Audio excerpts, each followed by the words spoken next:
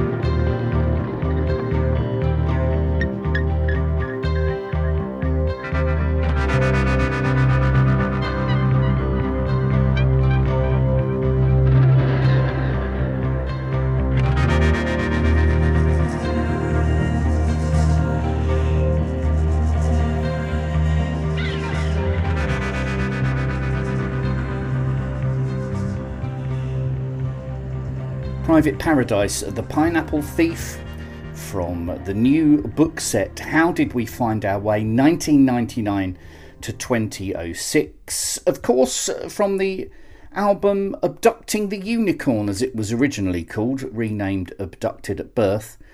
It was called Abducting the Unicorn because the Pineapple Thief were originally called Vulgar Unicorn. Vulgar Unicorn, brilliant.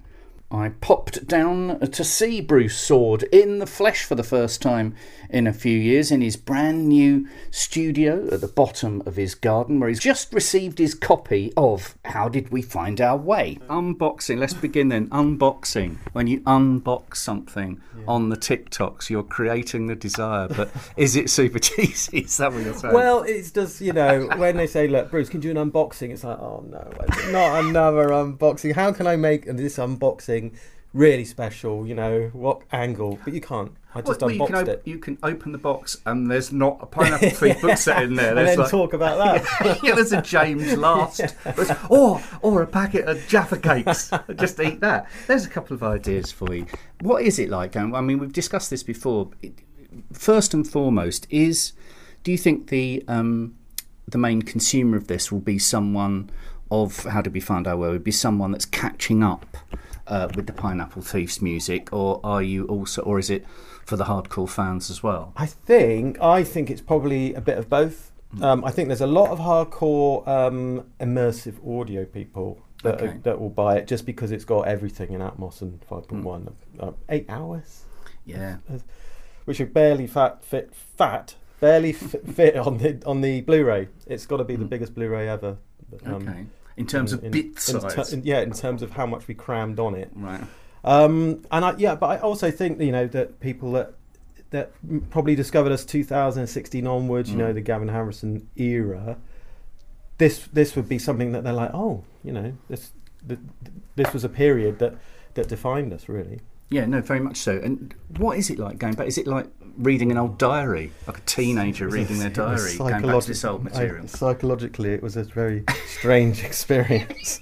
Could you separate yourself from it if you were doing a lot of the knob twiddling on it? No, well, it was just really, really weird because you're taking, as soon as you open these, well, for a start, it was all done in technology that was back in the first album, 1999. So we're talking Windows 98, and with technology just. It doesn't compute now. You don't just open it and it goes ping, there it is. So I had to rebuild a machine that was like the one I had in 1999 with all the software on it that I could, because I didn't have the foresight to print all the songs. Well, you wouldn't, would you?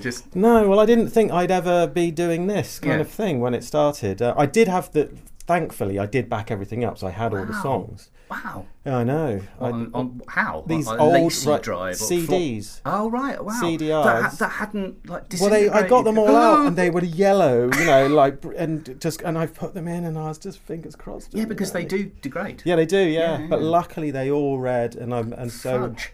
It was a massive job to get the sessions up, and then when I got the sessions up, it was like, it just reminded me of what it was like in 1999. Even things like when you go into vocal takes and you extend the intro and you can hear me walking into the room and the cat jumping around and my girlfriend shouting at me. And so all of a sudden it's like, whoa, this is weird. So yeah, it was strange. So it just goes to show, I guess, that you do need to have stuff on hard things that you can hold in your hand, and because you're talking at that time where you were just coming out of tape. Yes. So none of it was down on tape. It was just after tape, but it really, really at the dawn of being able to do stuff at home. Right. I mean, obviously you had 8-track and stuff in the 70s, but this was the first time that you had, affordable sort of digital recording. It was quite rudimentary, and you did have to be a bit of a nerd. Really, you had to know yourself, get your way around computers and all that, and you still had to have hardware samplers and small little desks and things like that. So it was still technically quite challenging. Does that make you more creative, do you think? I think it's too many toys now. It does. Yeah, definitely. It's too easy now because you can, whatever you want, you can get. But a lot of the time now, my limited experience of modern studios with yourself and Rich from Hardfire, basically all the plugins, is that a lot of the time you're kind of mocking analog equipment. You're kind of trying to make it sound like it was recorded on tape. Absolute industry is most of the things you see are just replicas of these amazing. Here's this amazing valve compressor that we got from blah blah studio, and it's so authentic and blah.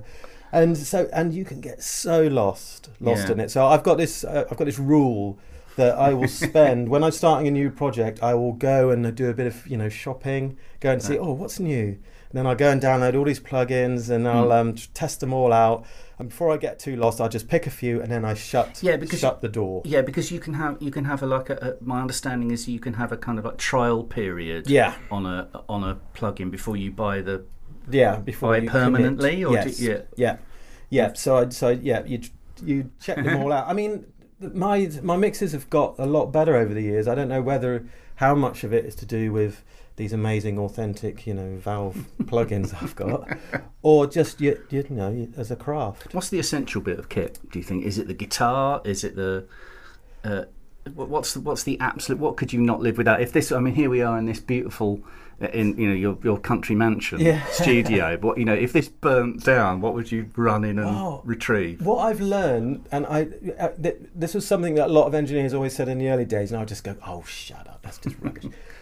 Is that it really is down to what you've got in your hand. Right, and I didn't realise that. So I was like, in the early days, I had my acoustic guitar, and I said, why don't my acoustic guitars sound like this really amazing guitars? And now I've got some really amazing acoustic guitars, and funnily enough, they sound really nice. Is that because you learnt to play on inferior equipment? So then you're given a Taylor, and you think, actually, this is you're given a nice American Telecaster, and maybe, you've learnt your craft. On crappy gear. Yes, a rite of passage. Yeah, I think so. So that would be it. It was just you stick a mic in front of a really nice thing, and magically it sounds all right. Playing this sort of this kind of music, this genre of music, this style of music, how have you over the years not injured yourself? Because I mean, it's extraordinary. It's not visceral. It involves a lot of technique. It involves a lot of twiddling your fingers.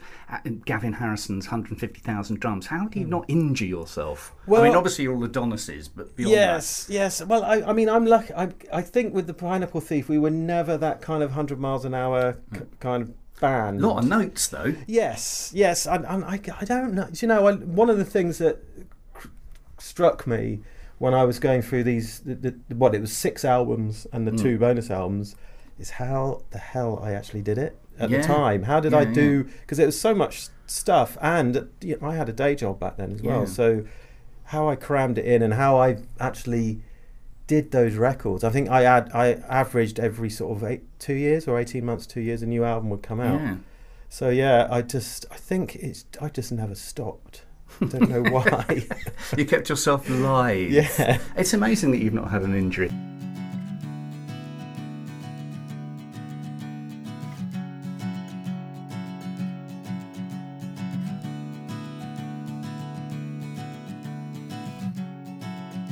The day breaks your battered heart. The sun rips your world apart. And we will see it fall. Yeah, we will see it fall. Live each day and it is your last. The life lost in a photograph.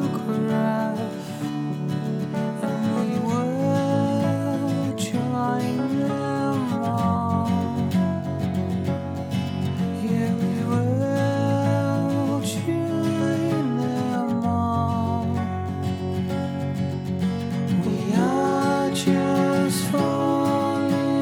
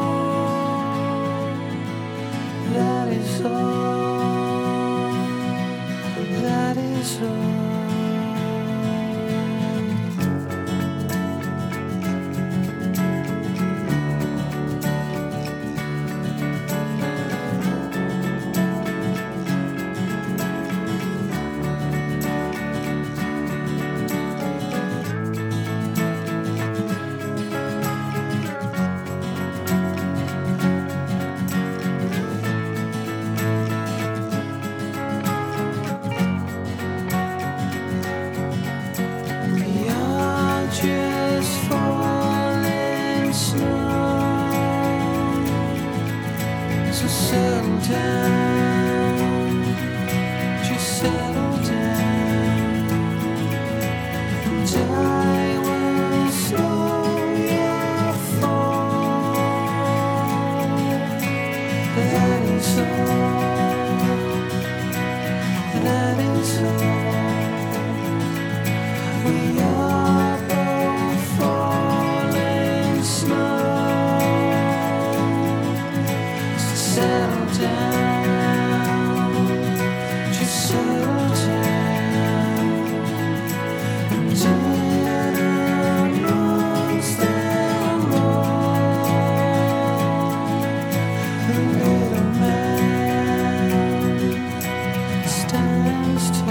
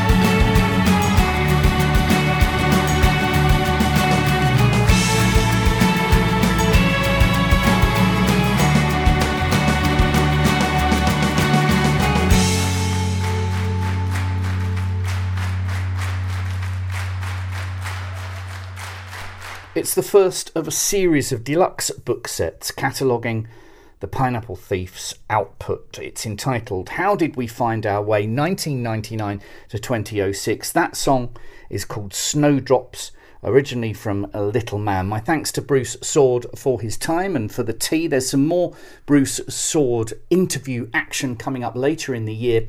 Our all-star group from Italy and Canada, Envy of None, featuring Alex Lifeson of Rush, Andy Curran, vocalist Maya Wynn, Alf Anibalini, have a new EP out right now called That Was Then, This Is Now.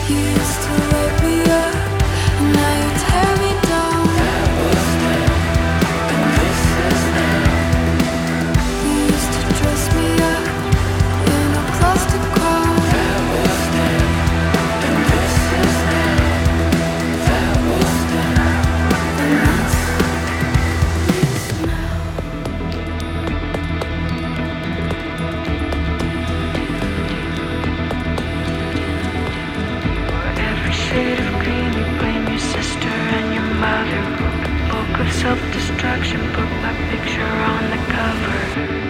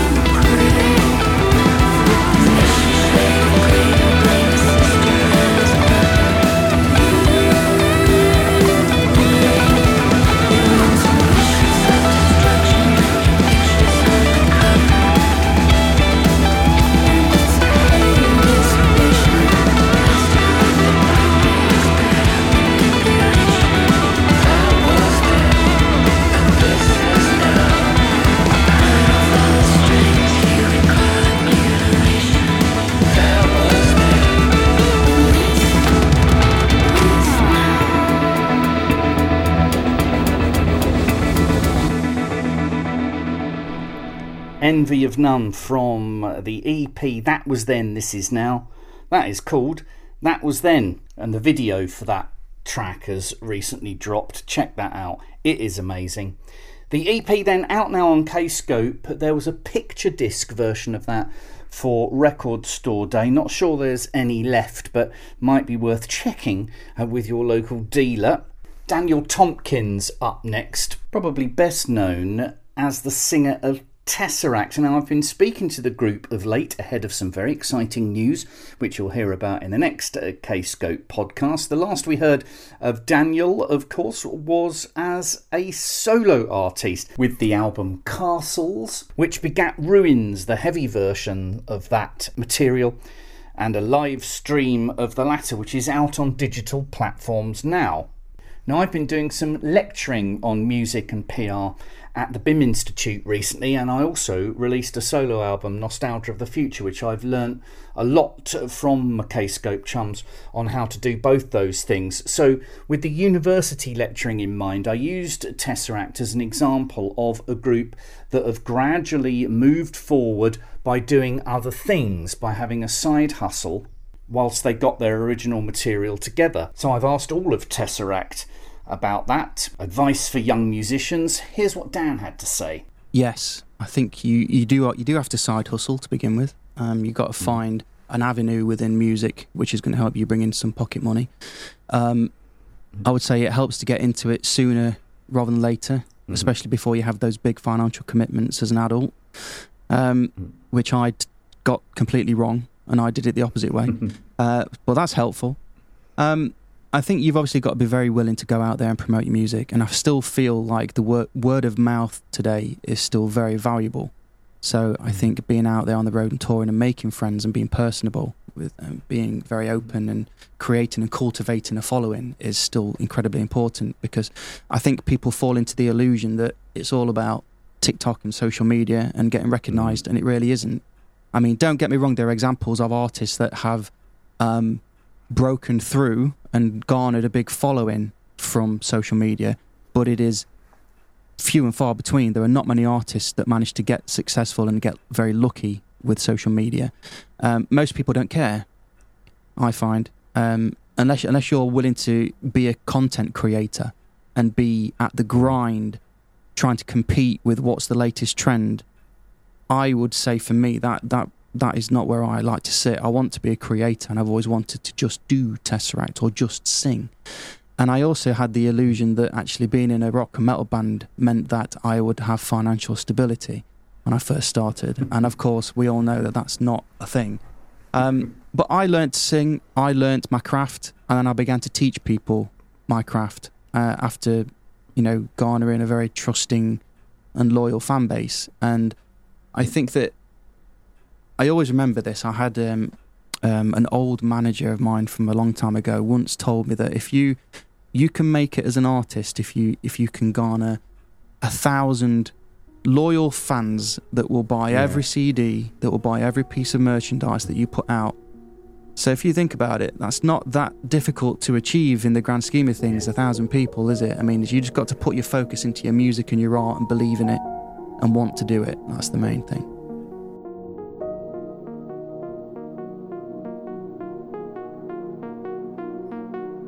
Castles don't survive. The king scented hearts. With your hand in mine, we conquered it all.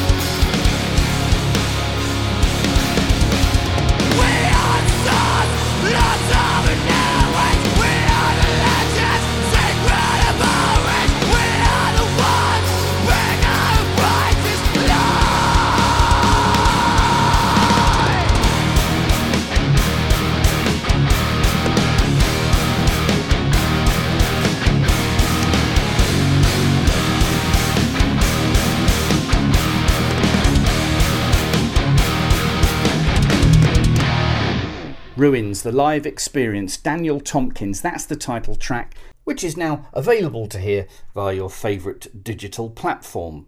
Now, talking of live, myself and a Kscope deputation thoroughly enjoyed GODSTICKS on the London leg of their tour in support of their new album. This is what a winner looks like, up there in Camden Town at the glamorous Camden Assembly. So a chance to catch up with the boys afterwards to talk about the material they chose. There was a lot of old stuff, some stuff from the new album.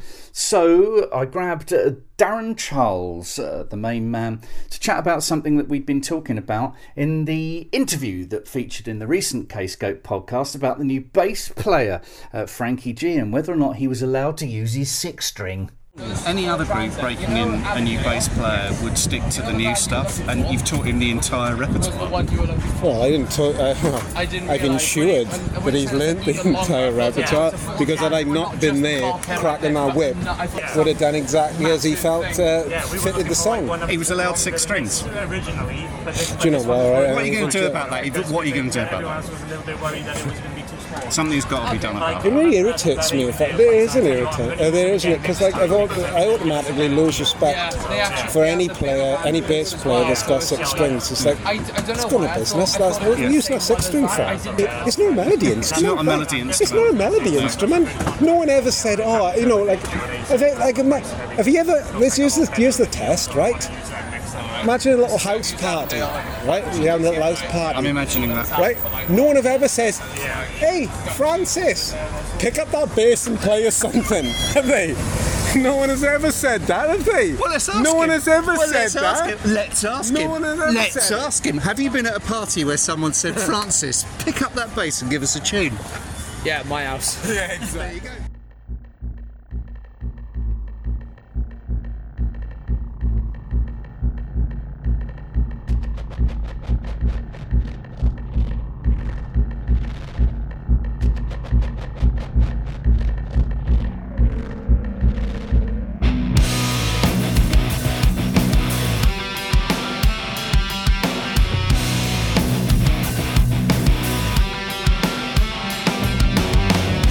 Will I get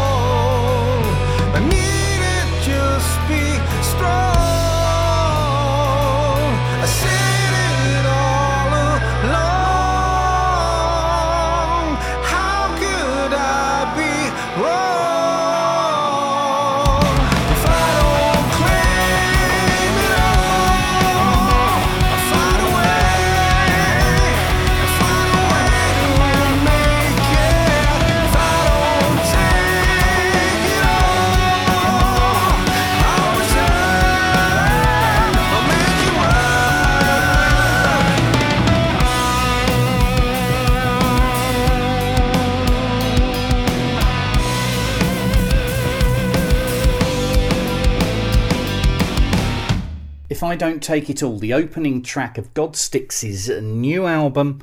This is what a winner looks like. My thanks to Darren and the chaps from the group for the chat afterwards. It was a brilliant gig and tremendously sweaty. And talking of brilliant gigs, did anyone see the Anchoress performing 2 songs with childhood heroes Manic Street Preachers at the Glastonbury Festival recently? That was absolutely amazing. Right, before I go, your Kscope news. Osric Tentacles and Gong, a co-headline tour in March. The Last Blast, Tangerine Dream in the UK for a tour in November.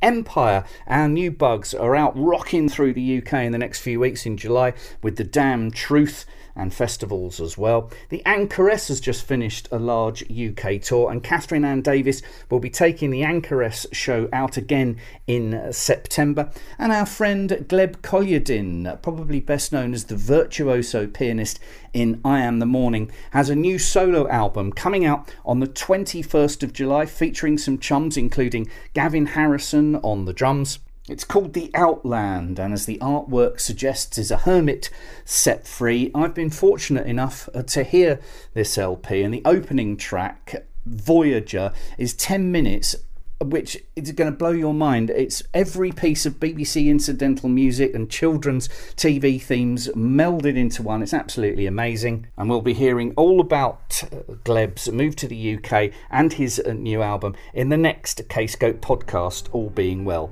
Gleb Kolyadin Mercurial. Keep supporting the Kscope podcast, please. Share, like, wherever you find it, and tell your friends. Cheers, ta-ta.